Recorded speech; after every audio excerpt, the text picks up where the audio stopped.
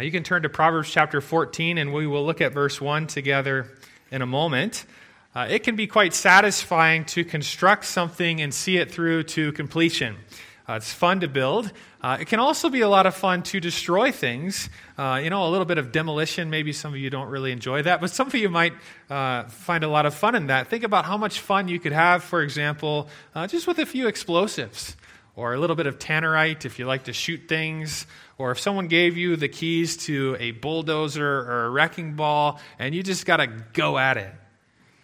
Or a sledgehammer, perhaps before remodeling, maybe you want to totally redo your basement and you're just going to destroy everything that's there first because it's all going to be ripped out. Or a lighter. It can be fun to burn things. Demolition can be a lot of fun, but not when it comes to your house and your family.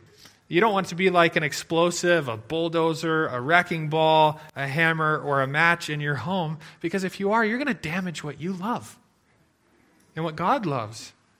We've been tracing the use of the word house in the book of Proverbs, and so far over the last 2 weeks, we've seen that many people poorly construct their homes. But I think we could go a step further and say that many people actively destroy their homes. Proverbs describes for us what this looks like. Not only did Solomon teach his son how to build a healthy home, but he also taught him, son, if you want to destroy a house, here's how you do that. Here's how you tear down a house brick by brick. Part of building and maintaining a home is knowing how to protect it from destruction and make sure that you don't destroy what you tried by the grace of God to build. God wants to bless your home, but you have to follow his plan. And as we've looked through Proverbs over the last couple weeks, we keep going back to Proverbs 3, verse 33, which says, the Lord's curse is on the house of the wicked, but he blesses the dwelling of the righteous. And again, I think we just want to be reminded, what is God's disposition towards your home? If you are righteous, as that verse described, meaning that you're a Christian, you're a believer, then God has special love and affection for your home, and he wants to bless it. And God is for you in this great endeavor of home building. And no matter what is going on and no matter how bad it has become, don't forget God's disposition towards your home. He absolutely loves it. The Lord's curse is on the house of the wicked, but he blesses the dwelling of the righteous. If you're new with us here today, we've taken the last 2 weeks and we've looked so far at 6 pieces of advice for people who want to try to build their homes God's way. And today we're going to look at 2 more, but want to briefly review where we've been thus far. The first piece of advice we saw was to make sure that you have God's blessing, meaning that if God blesses the house of the righteous, he blesses the house of the Christian. The foundation point for building a healthy home is actually a relationship with God and knowing that you are indeed a Christian and you're in his family. And the second piece of advice was, don't start too soon. And that didn't have anything to do with age, but Solomon told his son, you need to make sure that you have your work in the field in order first, and then build your house. You need to have a sense of financial responsibility and ownership in life, and you need to have some ducks in a row. Third piece of advice was to choose whom you build with carefully. You want to build with someone who's also a believer and who has character. And fourth we saw was to borrow brains. Solomon's reminding his son, if you're going to do this, if you're going to build a household and a family, you need God's wisdom, which is probably something that you don't have as much of as you need. And what are you going to do? You're going to go borrow it. You're going to go get it. You're going to go to God and his word and his people and seek out God's wisdom, borrow brains. And number 5 was to focus on quality. Last week we saw that penny pinching and peace are better than feasting and fighting. If you've got to make a choice between those 2 options, it would be better to cultivate the relationships in your home than throw them all away and have everything financially. And number 6 was to work hard to pull your load. The home is not a place where everybody's just there to serve you. You have a responsibility to love and sacrificially serve the people of your home. And we come today to number 7 and 8, the 7th and 8th pieces of advice for builders. Number 7 is to keep the elements and the rodents out. The exterior of your literal home is very important. It keeps out what shouldn't be in. You think about the walls and the siding and the roof of your house. All those things are keeping things like bugs and rodents, rain, moisture, and snow out. You do not want those things in your home, because they will rot, consume, and destroy your house. So you have to keep them out. And what Solomon's going to do, if I could word it this way, he's going to give his son at least 6 termites or rodents or elements that could get in his house, his family, his household, and destroy it. They'll chew right through the walls of your family and home, and they've got to be kept out lest they destroy it. Now, when I say that about the termites that need to be kept out of your house and home, your mind might immediately go actually to certain people, certain influences that you need to protect your home and family from. And that would certainly be true. There are these external influences that are dangerous. But that's interestingly not where Solomon is really going to go in these verses that he mentions the house and protecting it. Actually, what he's going to do is talk about you. He's going to talk about the people in the house. The fact of the matter is that you pose the single greatest threat to your house. What actually needs kept out of your home is the fleshly, nasty parts of you. That's what the termites are. You and I, we are the potential wrecking balls. You could tear your house down brick by brick by brick. So I think we want to ask, well, how is it then? What is it in you, or what is it that you could do that could destroy your home? How could you tear down what you love? 6 termites. The first is folly. I've asked you to turn to Proverbs chapter 14, verse 1. And if you're still turning there, as you do, you may recall from one of the previous weeks, Proverbs 24, verse 3 said, by wisdom a house is built. A house is constructed by wisdom, and by understanding it's established. A house is built with wisdom, and it's destroyed with folly. In Proverbs 14, verse 1, if you look there, it says that the wisest of women builds her house. Again, a house is constructed, a family is built by wisdom.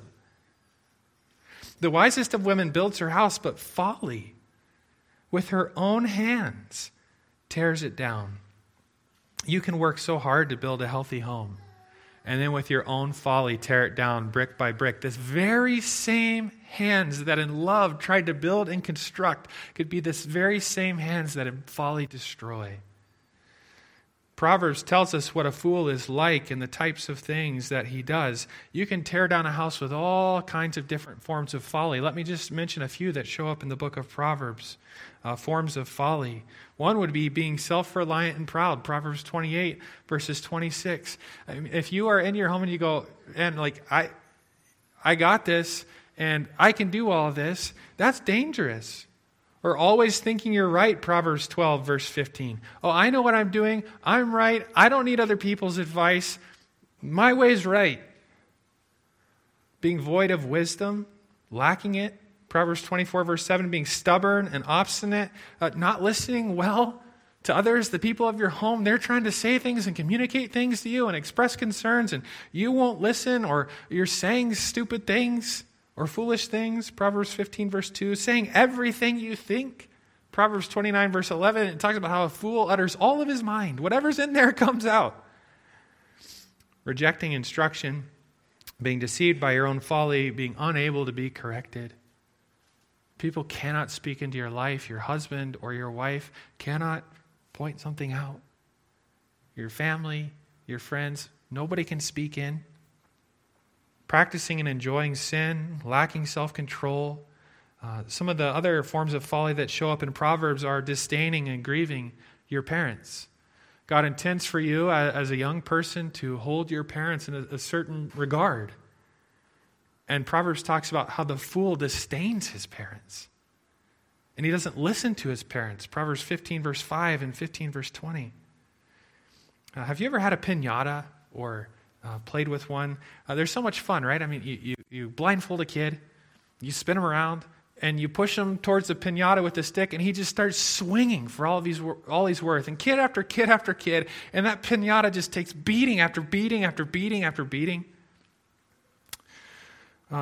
Your home could be like that, like a piñata, taking a continual beating by you and your blind folly, getting pounded and pounded again and again and again until all the goodness falls right out the bottom. That's not God's plan for your home. And so Solomon's warning his son, if you live as a foolish man, you're going to wreak havoc on your home. Folly will destroy your home. And so your folly and mine, what should we do with it? Well, God wants us to put it away and repent of it, and in its place, put wisdom. Your walk with God in this regard is so important, because how do we get wisdom? We get it from God, and all of us need more of it, and we need the wisdom to drive the folly out. Folly must be displaced by wisdom. So how do you get the folly that is in you out? Well, you do that by pushing the wisdom in. If you were to think of perhaps a jar or a hose that's full of liquid, maybe you think about a hose in particular. If you want to get all the gross fluid out of the hose, how do you do that? I mean, you could lift it up and so it all falls out, but one of the things you could do is just hook that hose up to a clean water supply and turn it on, and the good is going to push the bad out. And it's much the same with folly and wisdom. We all have folly. We're born with it. And as the wisdom gets piped in and pumped in, it flushes out the folly, and it's replaced by wisdom. Also, parents, I think there's a point that should be made here. What your children need more than anything else is the saving grace of Jesus Christ. I think that hopefully is clear and obvious. We pray that God in His sovereignty would perform that saving miracle, that God would save your kids and mine. In humility, we pray those prayers, knowing that we cannot save our children. But real transformation can never really occur until that happens. I mean, that is foundational to transformation. And so I don't want you to lose sight of that with what I'm about to say.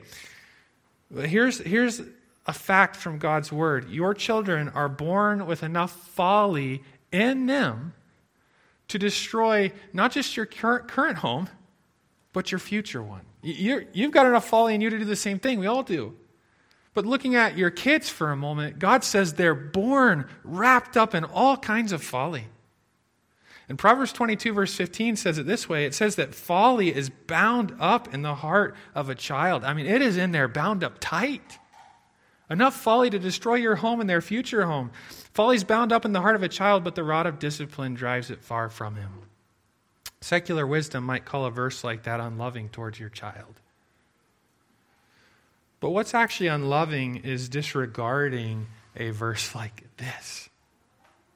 You have a clear biblical responsibility here, and God has given you the responsibility to work on untying the tightly bound folly of your child's heart, and He's given you the means to do that. And if we see our kids through the lens that God does, and we see that folly, it is dangerous. And now's the time for it to be lovingly addressed. Second termite is sexual sin. Turn to Proverbs chapter 6, and I want to draw your attention in a moment here to verse 31. In the early chapters of Proverbs, Solomon gives his son an extended warning about sexual immorality and the dangers of the forbidden woman. And in that space, he's also going to talk about God's great plan for marriage and sex within marriage. But he does give several warnings about the dangers when you go outside of God's plan. And as Solomon talks about this forbidden woman, he mentions her quote-unquote house several times and how his son needs to steer clear of it. Do not go there, literally or metaphorically. And as we look at this house theme in Proverbs, let's ask this question. What is the consequence on a man's house if he goes to the house, literally or metaphorically, of a forbidden woman and commits sexual sin? And I think this could be addressed to a daughter as well, just in this space of sexual sin. The consequences are many, and Solomon's going to talk about many of them. But I just want to draw your attention to the one that he specifically connects to the house. Proverbs 6 verse 31 says this, "But if he's caught, he will pay sevenfold. He will give all the goods of his" what? His house. This verse highlights the financial consequence that comes upon your house and family for sexual sin. It's like this, Solomon says to his son. Let me put a really clear picture in your mind, son. When you go to her house, you hand someone the keys to yours.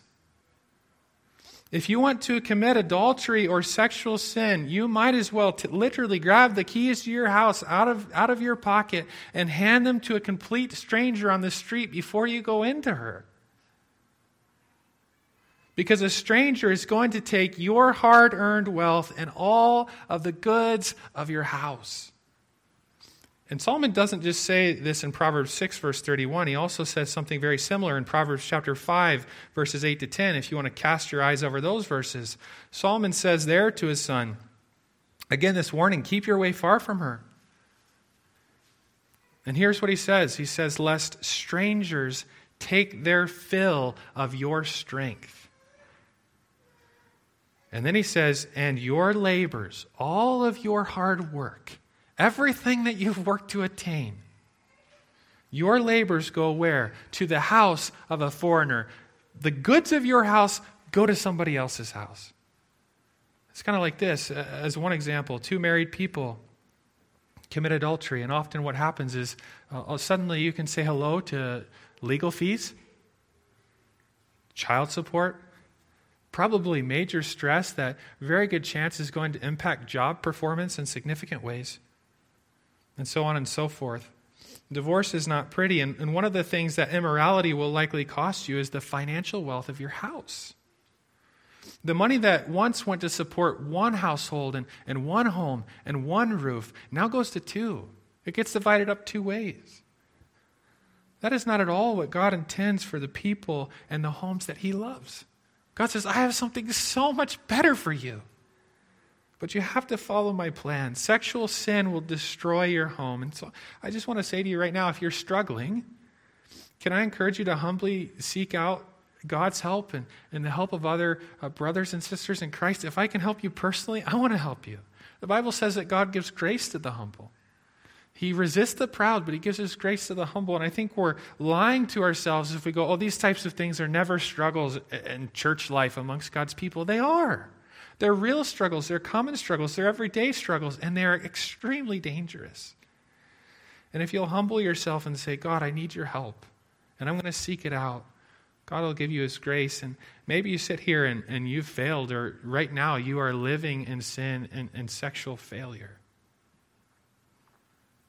And maybe right now you're in the middle of some act of sexual immorality or adultery that's ongoing.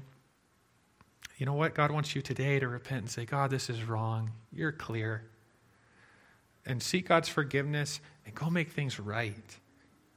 God loves your home, and the restoring powers of his grace are unfathomable. They are unfathomable. A third termite is greed. You can turn to Proverbs chapter 15 with me, in verse 27. Greed obviously is a vice, and it will hurt your house. It's particularly dangerous if you are greedy to gain in unjust, unethical, unfair, or unequitable ways. Proverbs chapter 15, join me in verse 27. Solomon writes there, whoever is greedy for unjust gain troubles his own household, but he who hates bribes will live. You want to hurt and harm your family, Solomon says to his son, then hurt and harm other people financially. There's a direct correlation. Be shady in business, rip people off, steal, harm other people to gain their wealth, and if you do that, you will hurt your family. It's like a boomerang. You throw that thing out and it's going to come back and smack you in the face and your family. Sooner or later, your family will pay the price, and your reputation will hang as a dark cloud over your family. It's a bit of the guilt by association. Or if you are going about things in unbiblical ways and unethical ways and unlawful things, all unlawful ways, you could lose your employment. You might find yourself unemployable, and that's going to impact your family.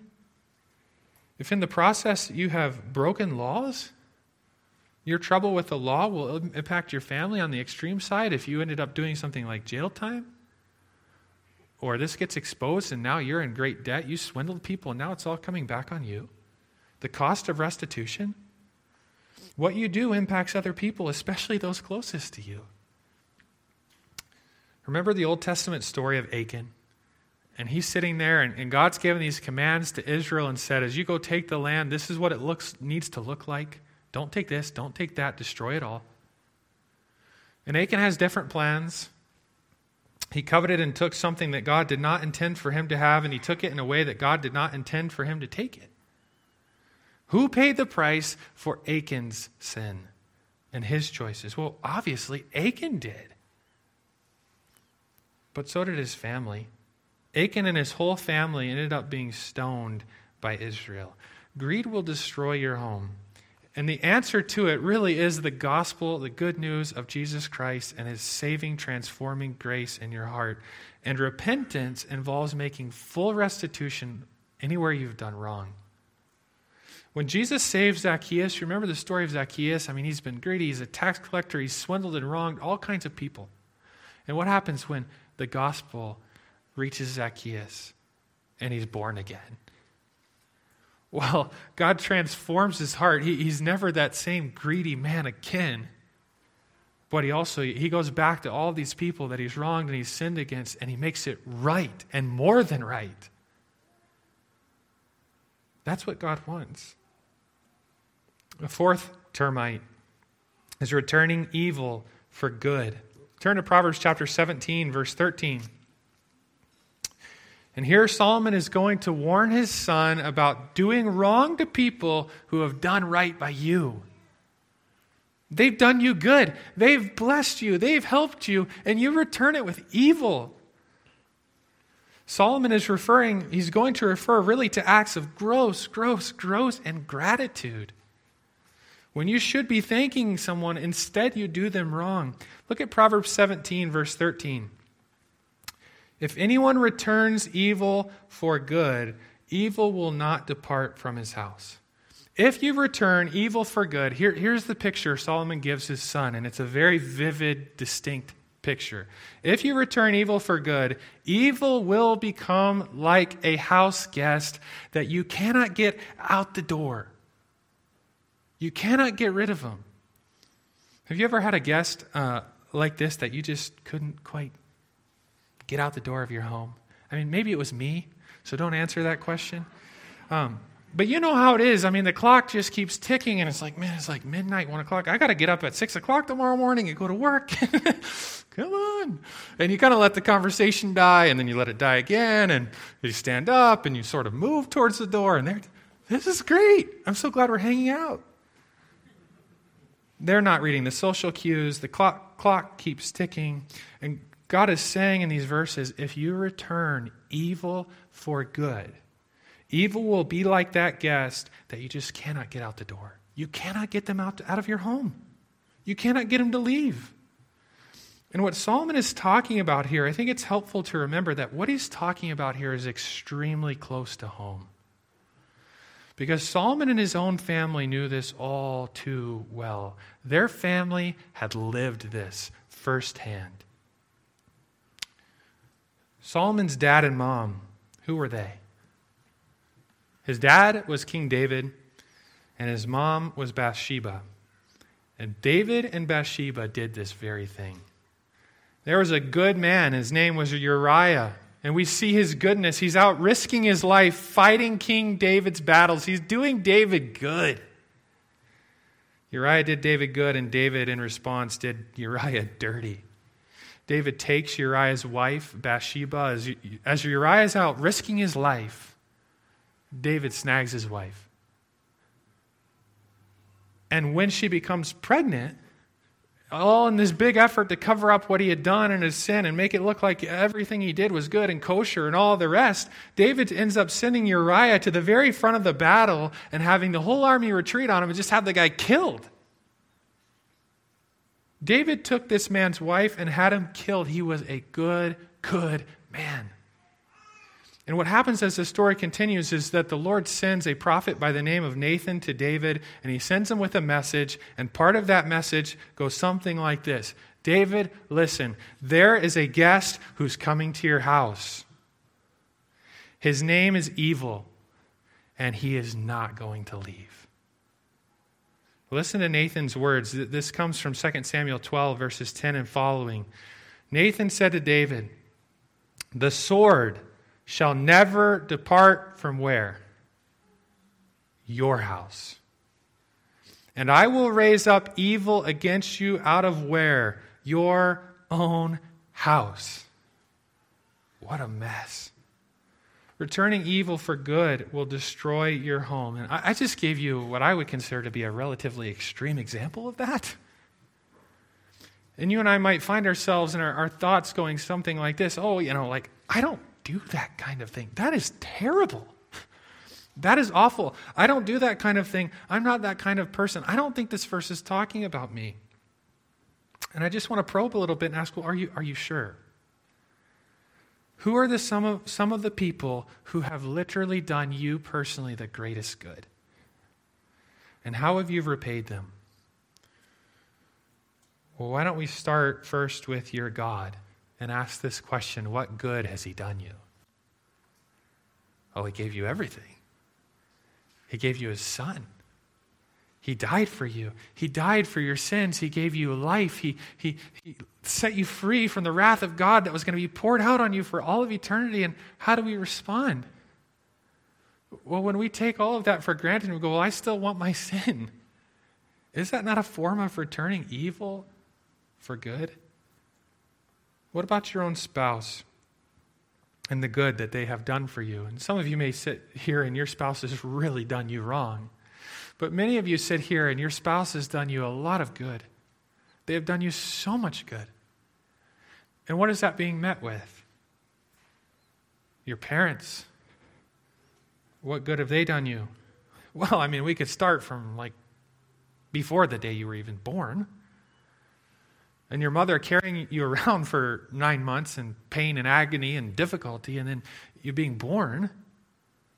And all those early nights where mom and dad didn't get much sleep, and all the financial sacrifices they made to feed and clothe you and provide you with education and experiences and all the rest. And when the response is, mom and dad, I'm not listening to them, holding them in low regard, what do you think that is?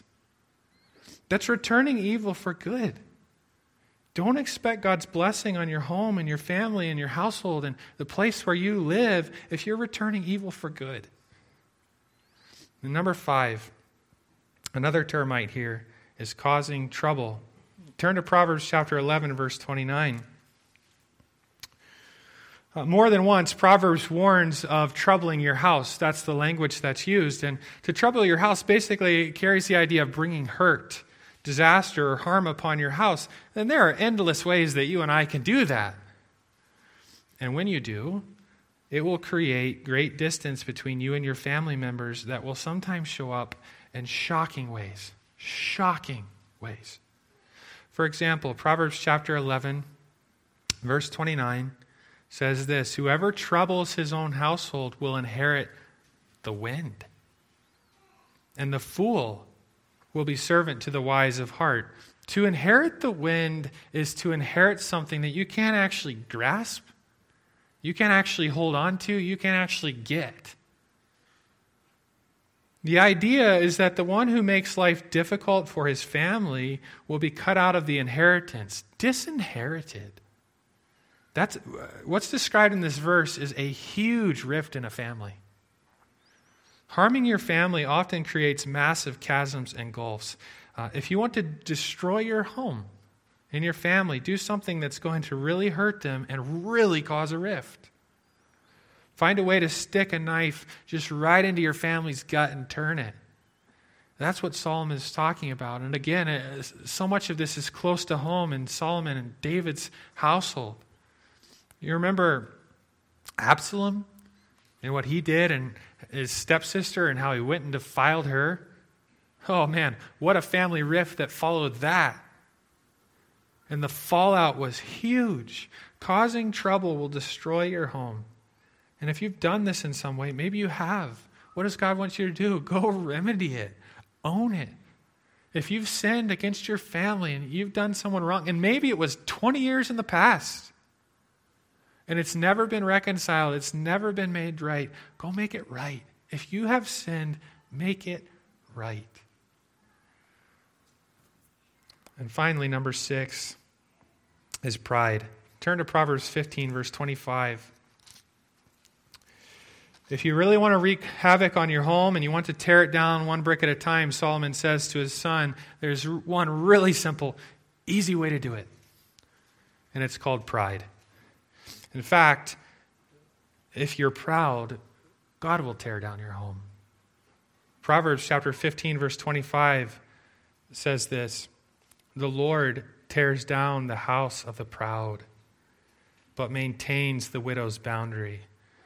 There's a distinctive element or characteristic of pride in this verse that we might not always think of, but I want to point it out to you because I think once I do, you'll be like, oh yes, that's exactly how pride is.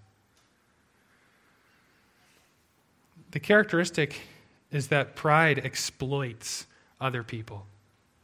Pride in all of its forms snatches from other people. It devours and it takes. In this verse, it's the widow who is the prey of the proud. And this verse is highlighting the proud's oppressive and devouring nature. She's threatened by him that he would come and take what's hers. Pride just takes and takes from other people. So here's how this works. Are you too proud to listen to your husband or wife? Too proud to hear what that other person is saying? Or your brother or your sister?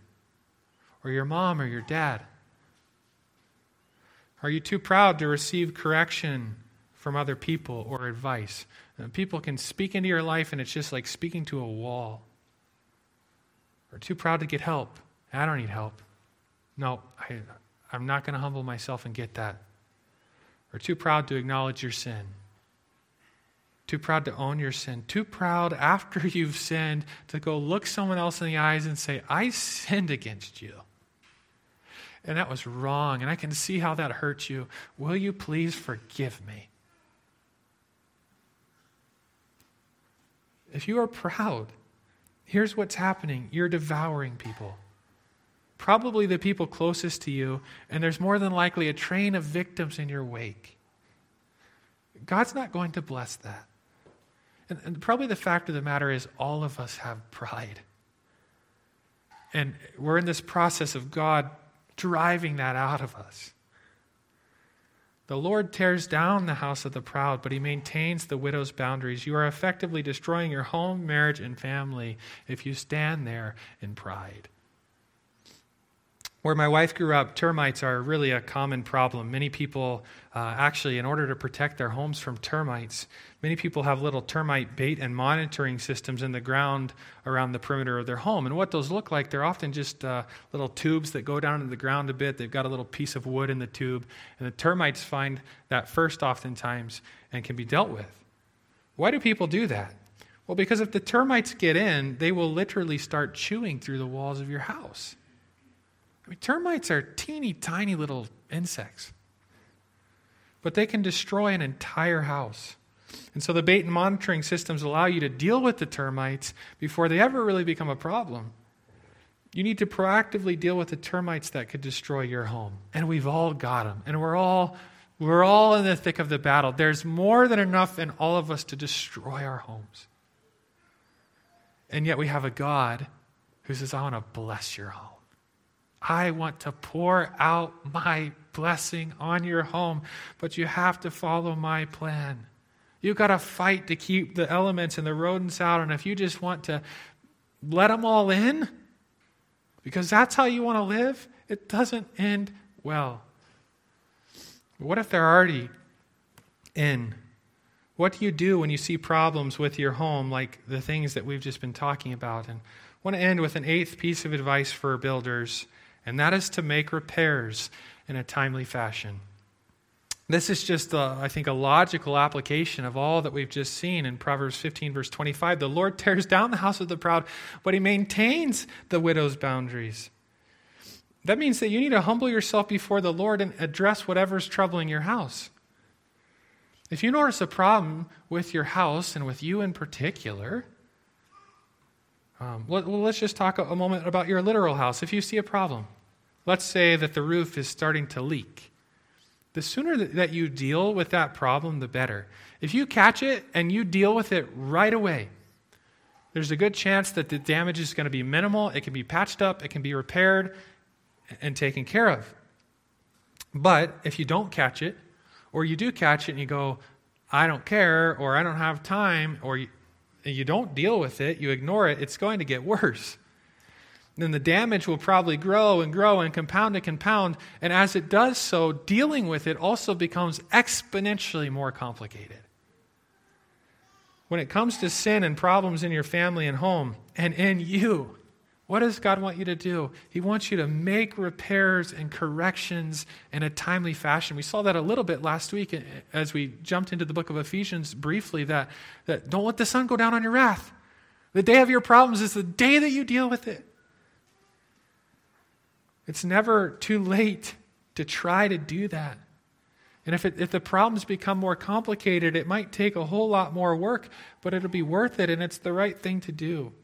So what do you need to do when you mess up and when you sin? And trust me, you're going to do that. And so am I. All of us are. And it's so frustrating. You're like, why? I just wish I didn't do these sorts of things. But we do, and we're sinful, and it's the grace of God and the gospel working through us to change us and grow us, but we're in this process. And along the way, when we blow it, what should we do? We should humbly recognize it and not sit there and go, no, I'm not a sinner. I don't really have problems. It's not that big of a deal. No, it's humbly, I do have problems. And I am personally probably the single greatest threat to this household and to this family. And to humbly recognize that and to remedy it, to fall on your face before the Lord and say, God, I have sinned and I am acting in folly, or whatever the case may be. Would you forgive me? And would you give me your wisdom, and would you give me your grace, and go to other people and make things right? And then humbly seek to keep building by the grace of God. What's so awesome about the gospel is, in so many places in Scripture, you see problem after problem after problem. You see people, Christians, the Israelites, blowing so many things up. And you see when there's humble repentance, you see the grace of God. And I could give example after that. I think about the book of Joel. And God's judgment comes on his people, and locusts just come in and devour everything. And there's a really sweet, precious verse in the middle of the book of Joel about God restoring the years that the locusts have eaten. The gospel is full of grace. But that grace, God resists the proud. He gives grace to the humble. God wants to bless your home, but you have to follow his plan. Make repairs in a timely fashion while you still can. I want to conclude by reading Proverbs 3, verse 33 one more time. The Lord's curse is on the house of the wicked, but he blesses the dwelling of the righteous. May God bless our homes, and by his grace, may we not just be positionally righteous in Christ, but practically may we grow in our living out what our position in Christ is and living in ways that are pleasing to him. Would you bow your head with me and close your eyes at this time? I'm going to take the next few moments here and just give you some time to respond to God's word. We looked at a lot of texts that I think are sobering and kind of get straight to the heart of where we live. And I think it can just be like, wow, that's a lot there. And I've got a lot of struggles. And I think it's just a good time to put those before the Lord again. And come before the Lord in your frailty. Seek forgiveness where you need to. Seek his grace. You just take these next few moments and you speak to the Lord however God may be leading you. And here in a few moments, I will pray as well.